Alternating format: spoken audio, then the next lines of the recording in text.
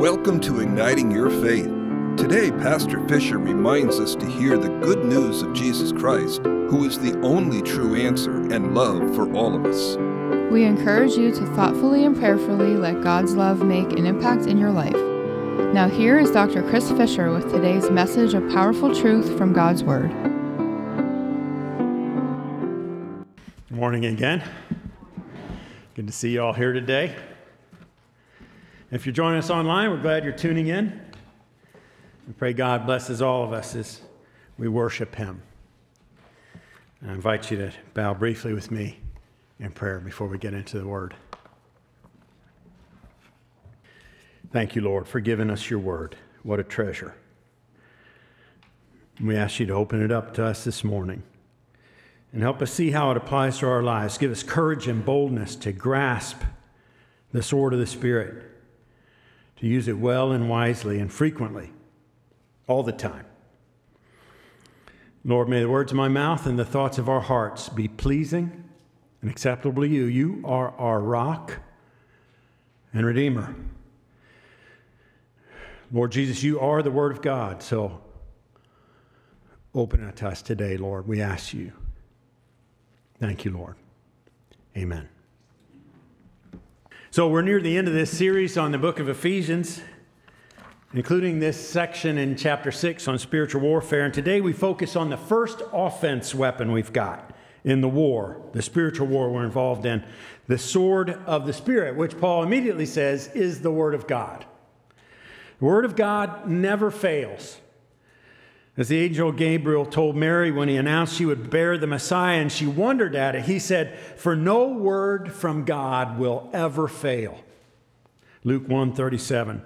The word of the Lord stands forever. Jesus said, "Heaven and earth may pass away, but my words will never pass away." Just think about the almighty power of his word. Hebrews 4:12 describes the word as a sword with these words, "For the word of God is alive and active, sharper than any double-edged sword. It penetrates even to dividing soul and spirit, joints and marrow. It judges the thoughts and attitudes of the heart. Nothing in all creation is hidden from God's sight. Everything's uncovered and laid bare before the eyes of Him to whom we must give an account."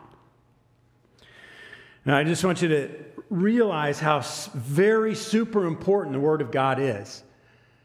For everyone, really.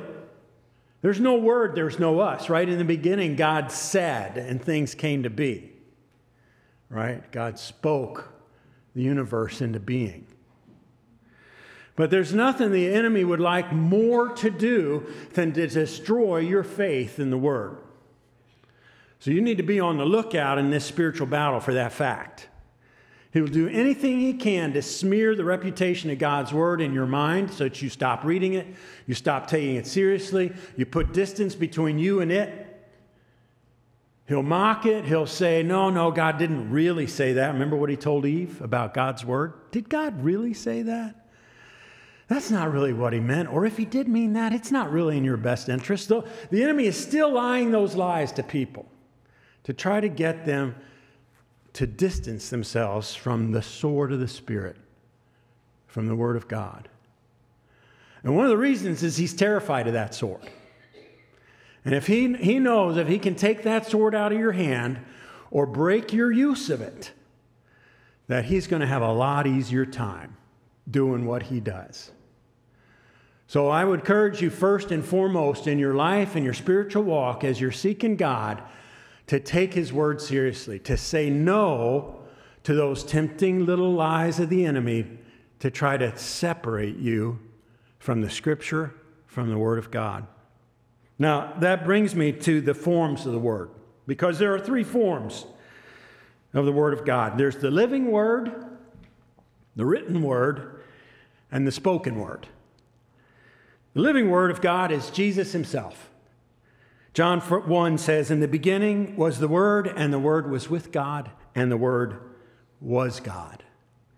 John was speaking of the Son of God there, Jesus, before he became incarnate of the Virgin to become the Messiah. His creating work alongside the Father is the Word of God, through whom all things were made. That's why Jesus could say of himself, I am the way, the truth, the life. He's the embodied Word of God, the living Word of God. And living because he's alive. You know, today we celebrate communion, and in communion we are always remembering the death of Jesus on our behalf.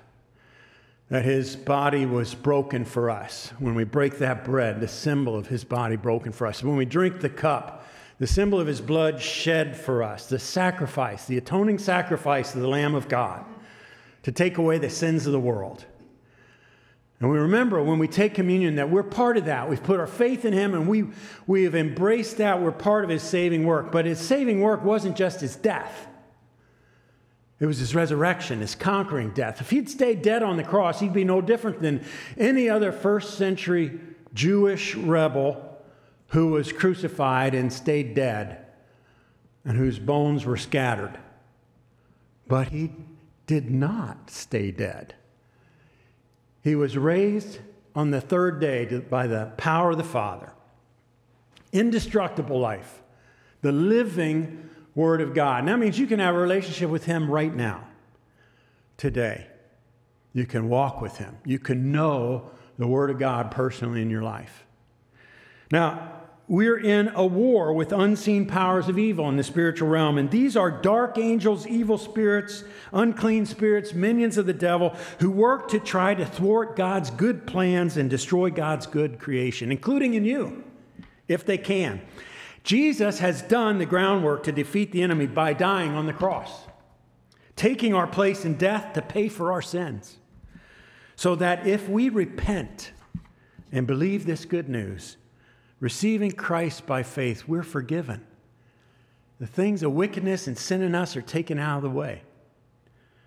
We can be cleansed from all sin, so the devil no longer has a right to destroy us. Because that's what sin does. It's what it did from the beginning when Eve and Adam disobeyed God and they embraced the devil's lies. They handed themselves over to him and to death. And you look at what has happened in the human race ever since then. When we embrace sin and we get into it, it brings death in miniature that grows up inside us and wrecks our lives and everyone around us. How wonderful that God has sent a Savior to rescue us out of that mess. Amen? Amen. That's the beginning of Christian salvation, this redemption from the devil. When you receive Jesus as Lord, it's like getting out of a prison whose jailer was the devil and the bars of which were our sins. I want you to just get your head around that image for a minute. Jesus is the door out of that jail and into God's kingdom. But once out of the jail, we come alive in the Spirit and we enter this spiritual war. Now think of it like this. When you're in the jail and your sins are what define you, you're at best a prisoner of war. At worst, you're a servant of the enemy. All right? When you come out of that jail, all of a sudden you're a threat to the jailer. You're a threat to the one who had used sin and our collusion and rebellion to oppress and mess us up and destroy us. But now, out of that jail and into God's kingdom, you're a soldier for his enemy, for the good God.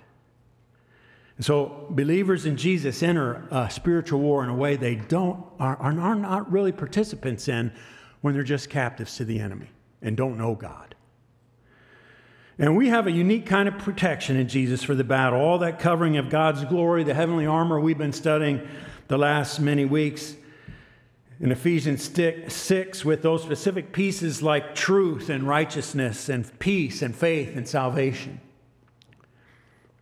In the spiritual battle, the name of Jesus is the greatest defense against the attacks of the enemy and the greatest weapon to repel and rout the enemy. Remember that great Lutheran hymn, "A Mighty Fortress is Our God"? It's 110 in your red hymnal. Just want you to hear verse 3 again. And though this world with devils filled should threaten to undo us, we will not fear, for God has willed his truth to triumph through us. The prince of darkness grim, we tremble not for him. His rage we can endure, for lo, his doom is sure. One little word will fell him. You know what that little word is? That's right. It's Jesus. Those who call on the name of the Lord will be saved. Now, I've heard the testimonies of so many people who, as children, wrestled with darkness in their bedroom. Anybody here like that? There's a monster under the bed, in the closet, through the door. Now, sometimes there really were monsters, right? And we got to come to terms with that at some point. But sometimes those monsters are spiritual monsters, the spirit of fear.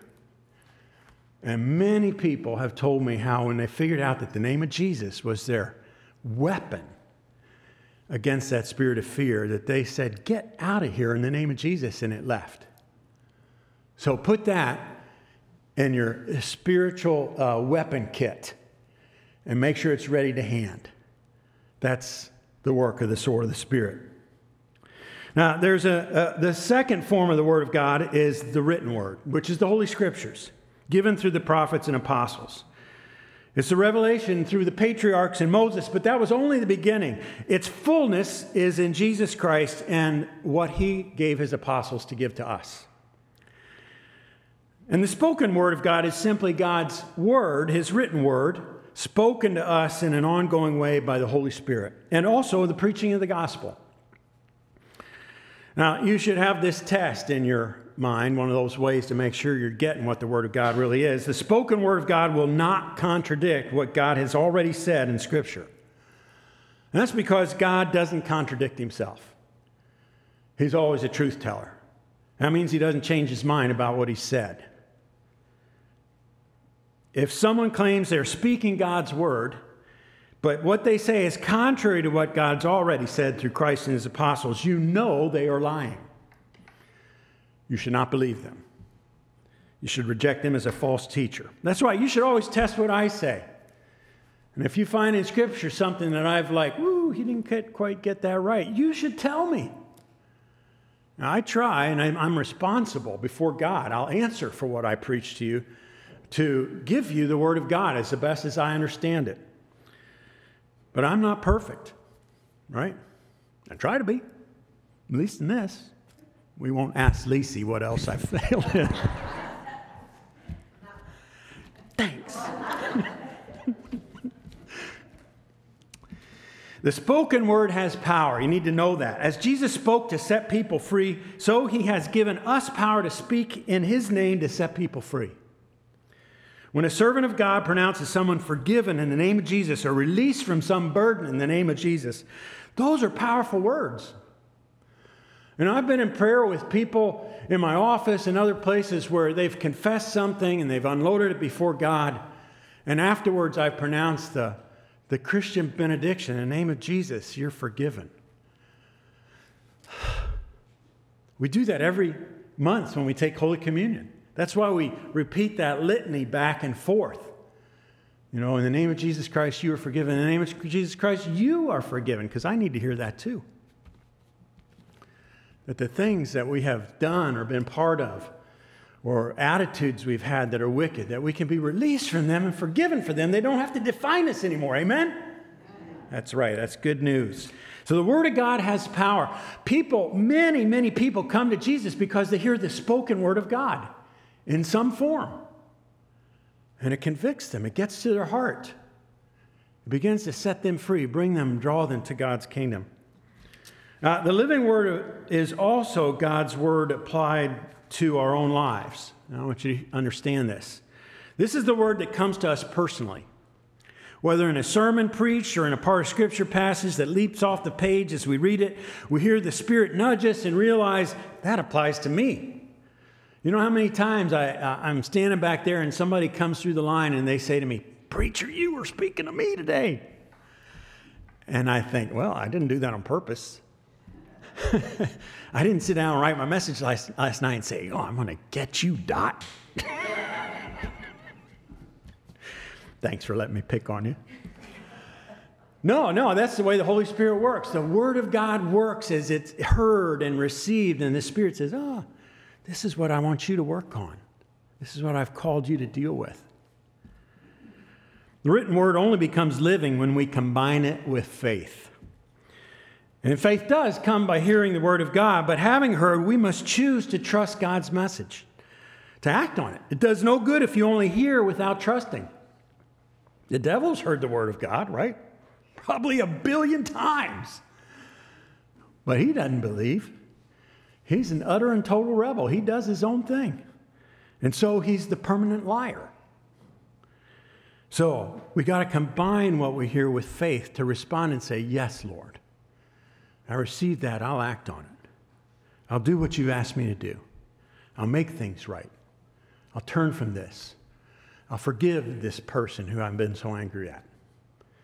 I'm going to let them go. Whatever it is, whatever the little piece is that God has for you to wrestle with. The Word of God is living and active and sharper than any material blade. It cuts to divide asunder the soul and the spirit, and to discerning the thoughts and intentions of the heart, the motives of the heart. And that's what happened on the day of Pentecost when Peter preached and confronted his fellow Jews with the truth about the risen Lord and their part in crucifying him. This Jesus whom you crucified, God has raised from the dead. And he's proved it by letting him be seen by us, by reliable witnesses. And this Jesus is the Messiah of Israel. And I'm paraphrasing a bit here, but here's what happened as he's preaching the Word of God, the spoken Word of God. And it wasn't written yet. Whoever heard the message that day wrote it down, so now we have it in Acts chapter 2. But at that time, it was just spoken.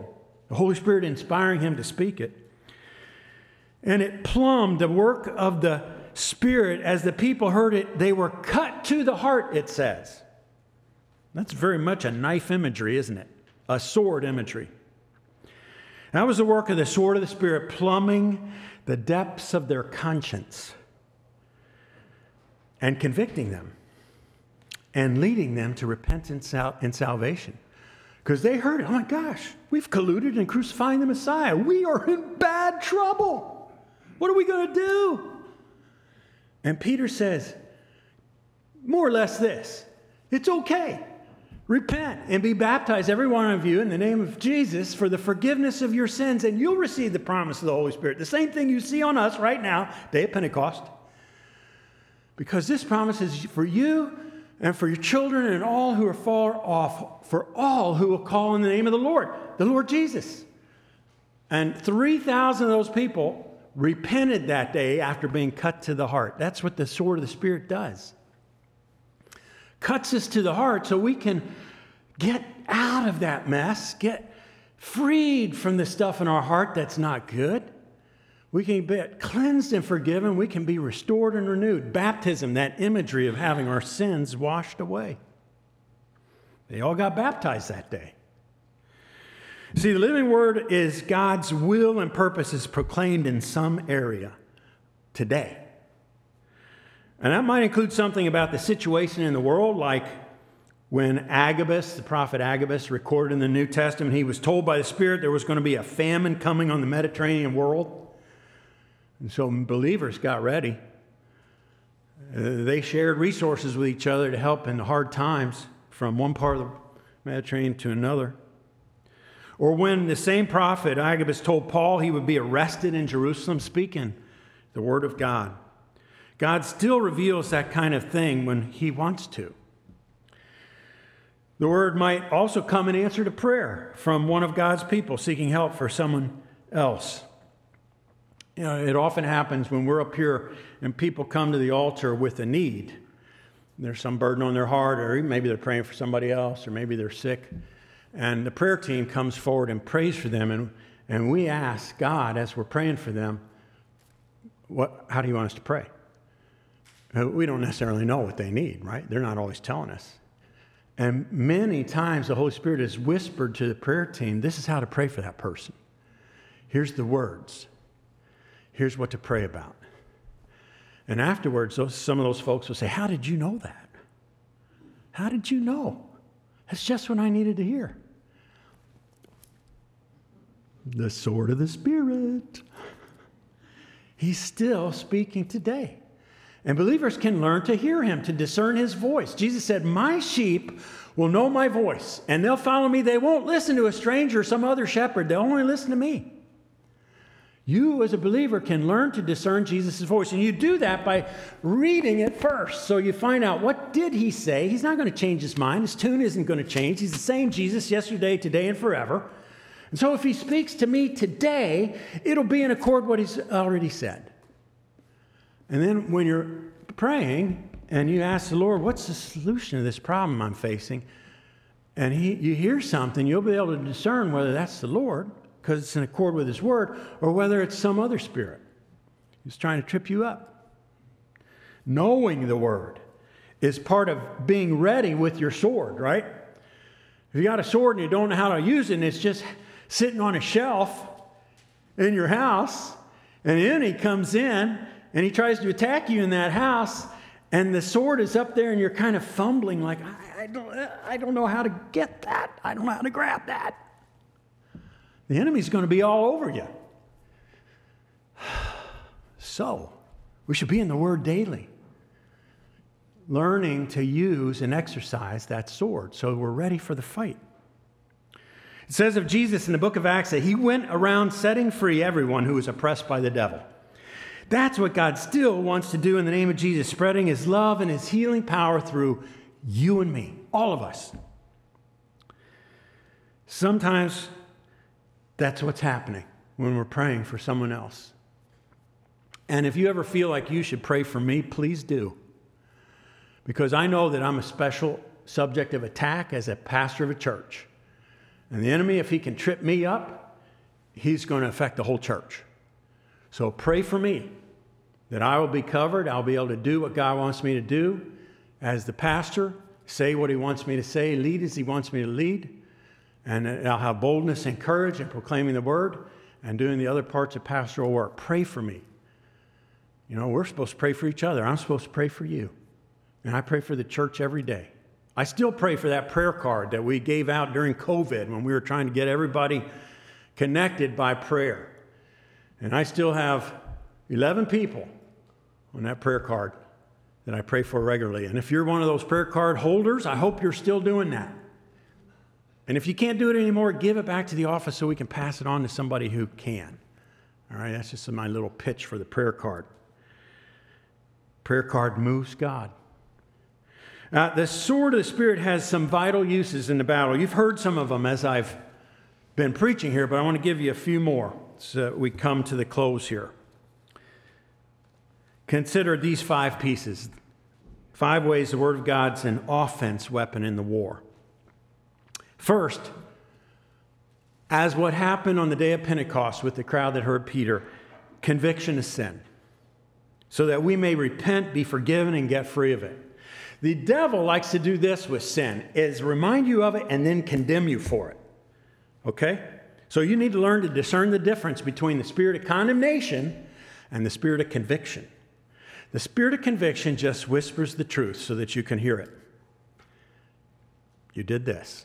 It's like the day that when God came and visited Abraham in the tent. And he said to Abraham, your wife Sarah's going to have a baby by this time next year. And Sarah's outside the tent listening in.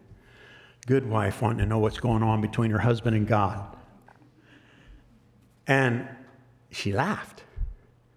Like, oh boy, this is wild. And then afterwards, God comes out, talks to her. And he says, it's probably Jesus. It's Jesus, pre-incarnate, Son of God. He says, why did you laugh, Sarah? She said, I didn't laugh. Oh my gosh, I'm busted. Right? And here's what God says back to her. Yes, you did. Right? She lied to God. But what did he say to her? Yes, you did. That's what conviction is. Just telling us the truth about ourselves so that we can own it. And then we can give it up if it's a truth we need to give up. If we need to confess it and say, I'm sorry, God, that was wrong. Forgive me. All right? Condemnation, on the other hand, just reminds you of what you've done wrong to beat you with it. Look at what you did wrong. Ooh, you deserve this. Ooh, man. That's the enemy. There's no condemnation for those who are in Christ, one of the promises of God.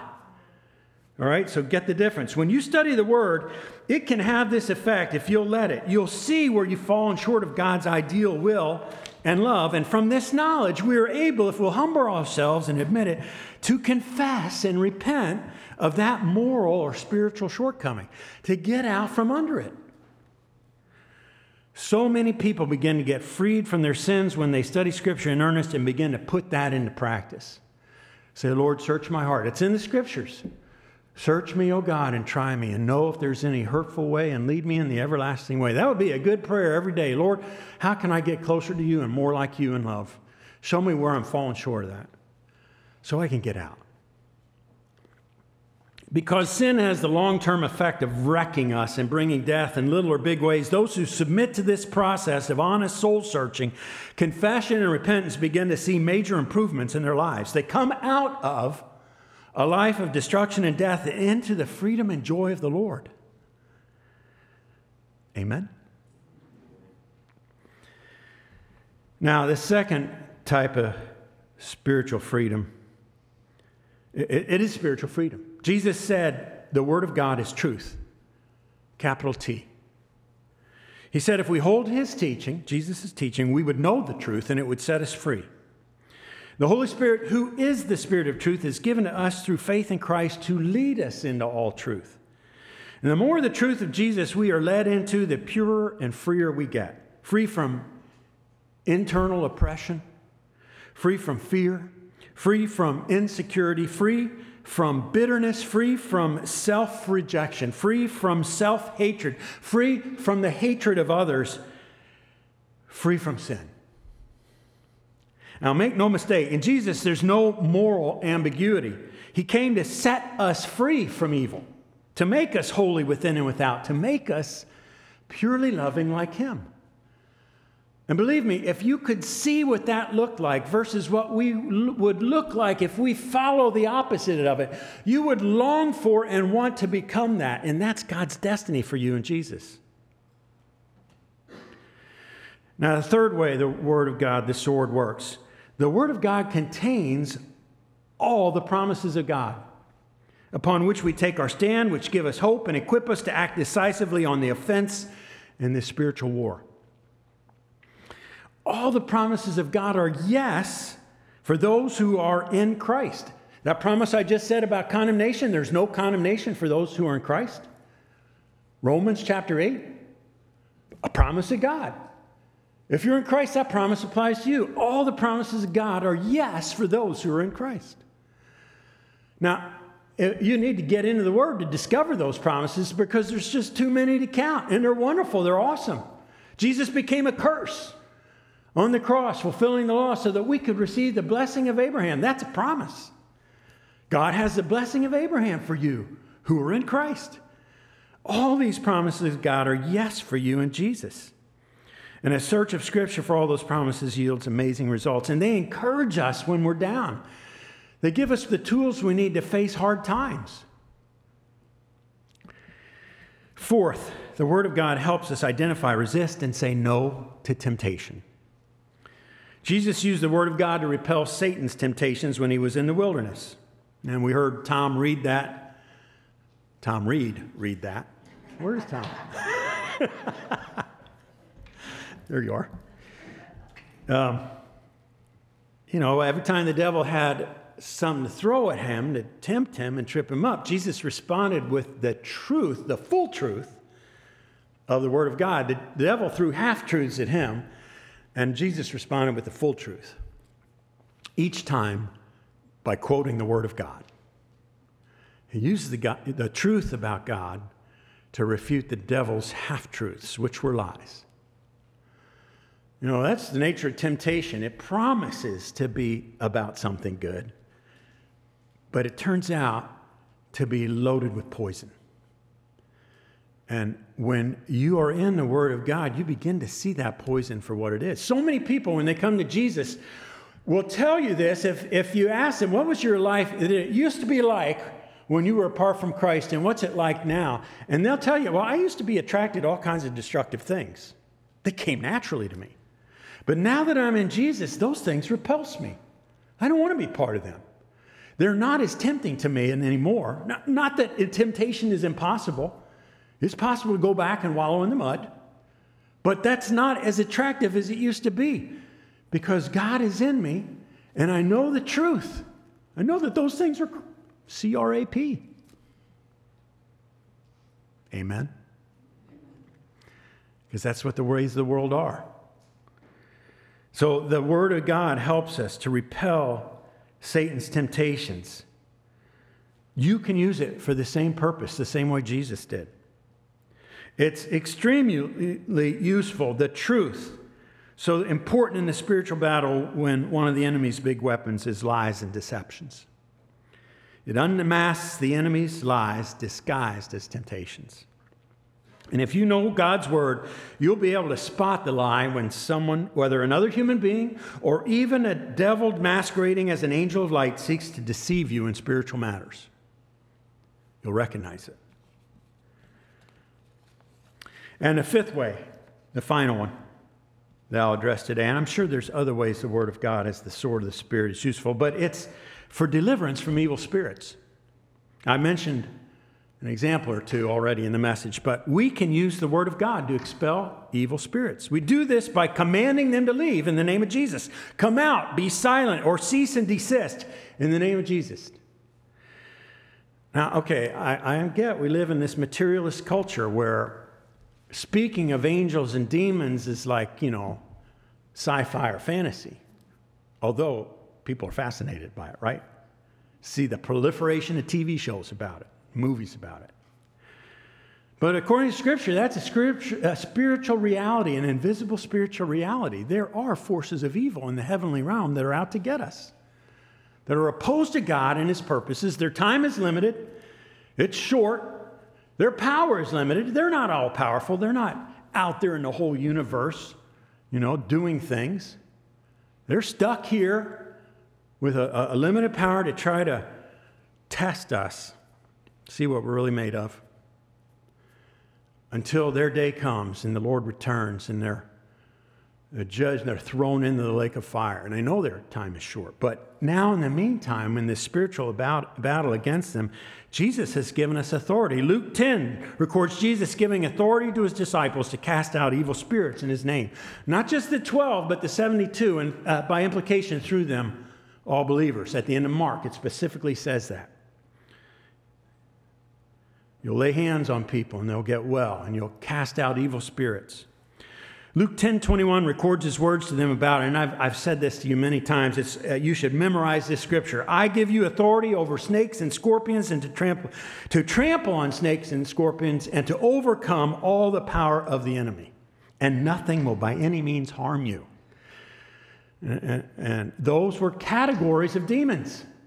Snakes like the serpent, to deceive and bite and bind and poison and choke, and scorpions to sting, bitter sting. And I give you power over all of that. Because they came back rejoicing that the evil spirits submitted to them in the name of Jesus. They were throwing them out of people who were stuck in evil and setting them free. Brothers and sisters, you and I have the same authority today. As believers in Jesus, grab hold of that. If you're experiencing evil in your own life or your own home or even in bed at night, say, in the name of Jesus, I compel you, spirit of fear, to get out of here. And maybe the Lord will remind you, here's why you're afraid. Let's talk about that.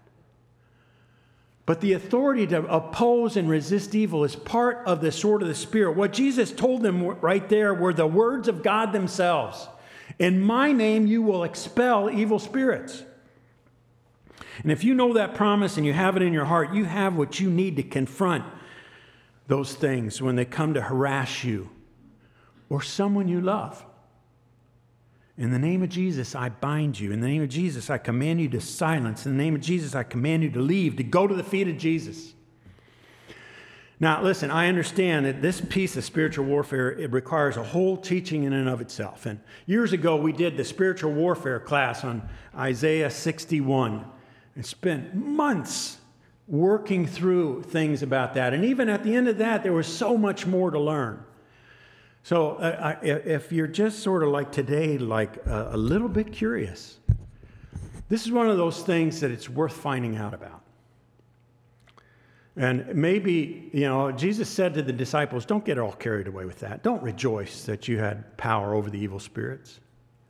Rejoice that your names are written in heaven. We can get carried away with this piece of our divine weaponry and over-fixated on it. That's not what we're supposed to be about. But it has a use and a time and a place where we need to know how to use it, and we need to be using it. The sword of the Spirit in this way to set ourselves and our loved ones and other people free from evil. Sometimes a simple prayer in the name of Jesus for somebody who's wrestling with forces beyond their control.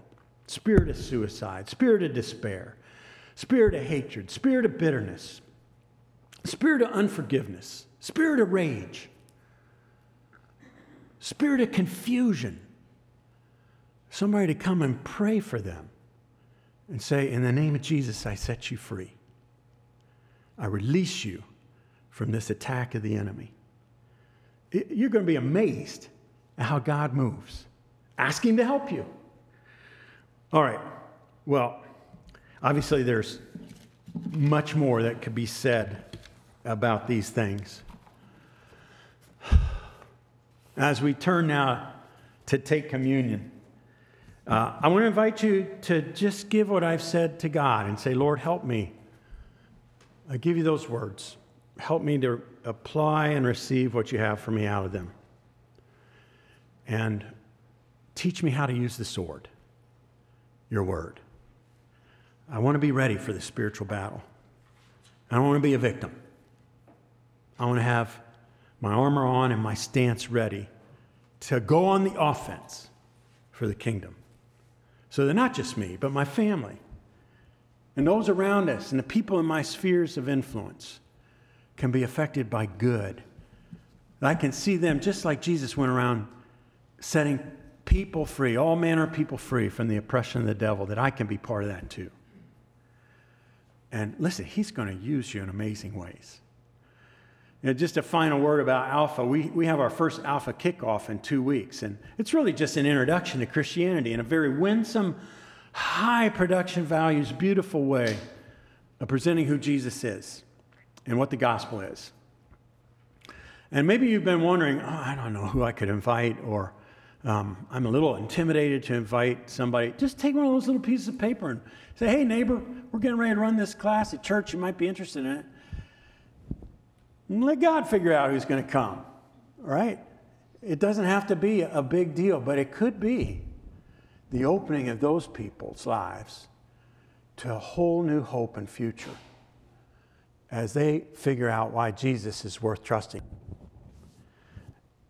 with their lives. So I encourage you to really get on board with that. This is a really wonderful opportunity for us, the whole church, to reach out to the community and offer people Christ. And that's what John Wesley told his preachers to do when he sent them into the wilds of the American colonial days. He said, offer them Christ. Offer them Christ. Tell them to flee from the wrath to come. Offer them Christ.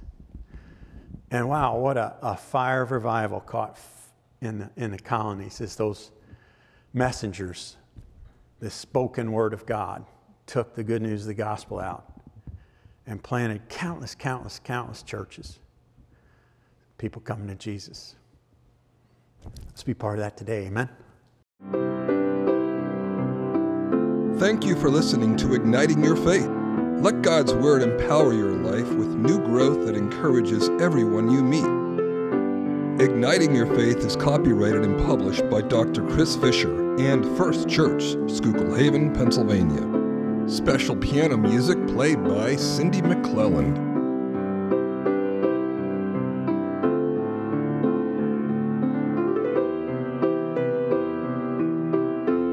You can find more information about Dr. Chris Fisher, this podcast, and the church at our website, havenfirstumc.org. We hope you will join us again next week and let God ignite your faith.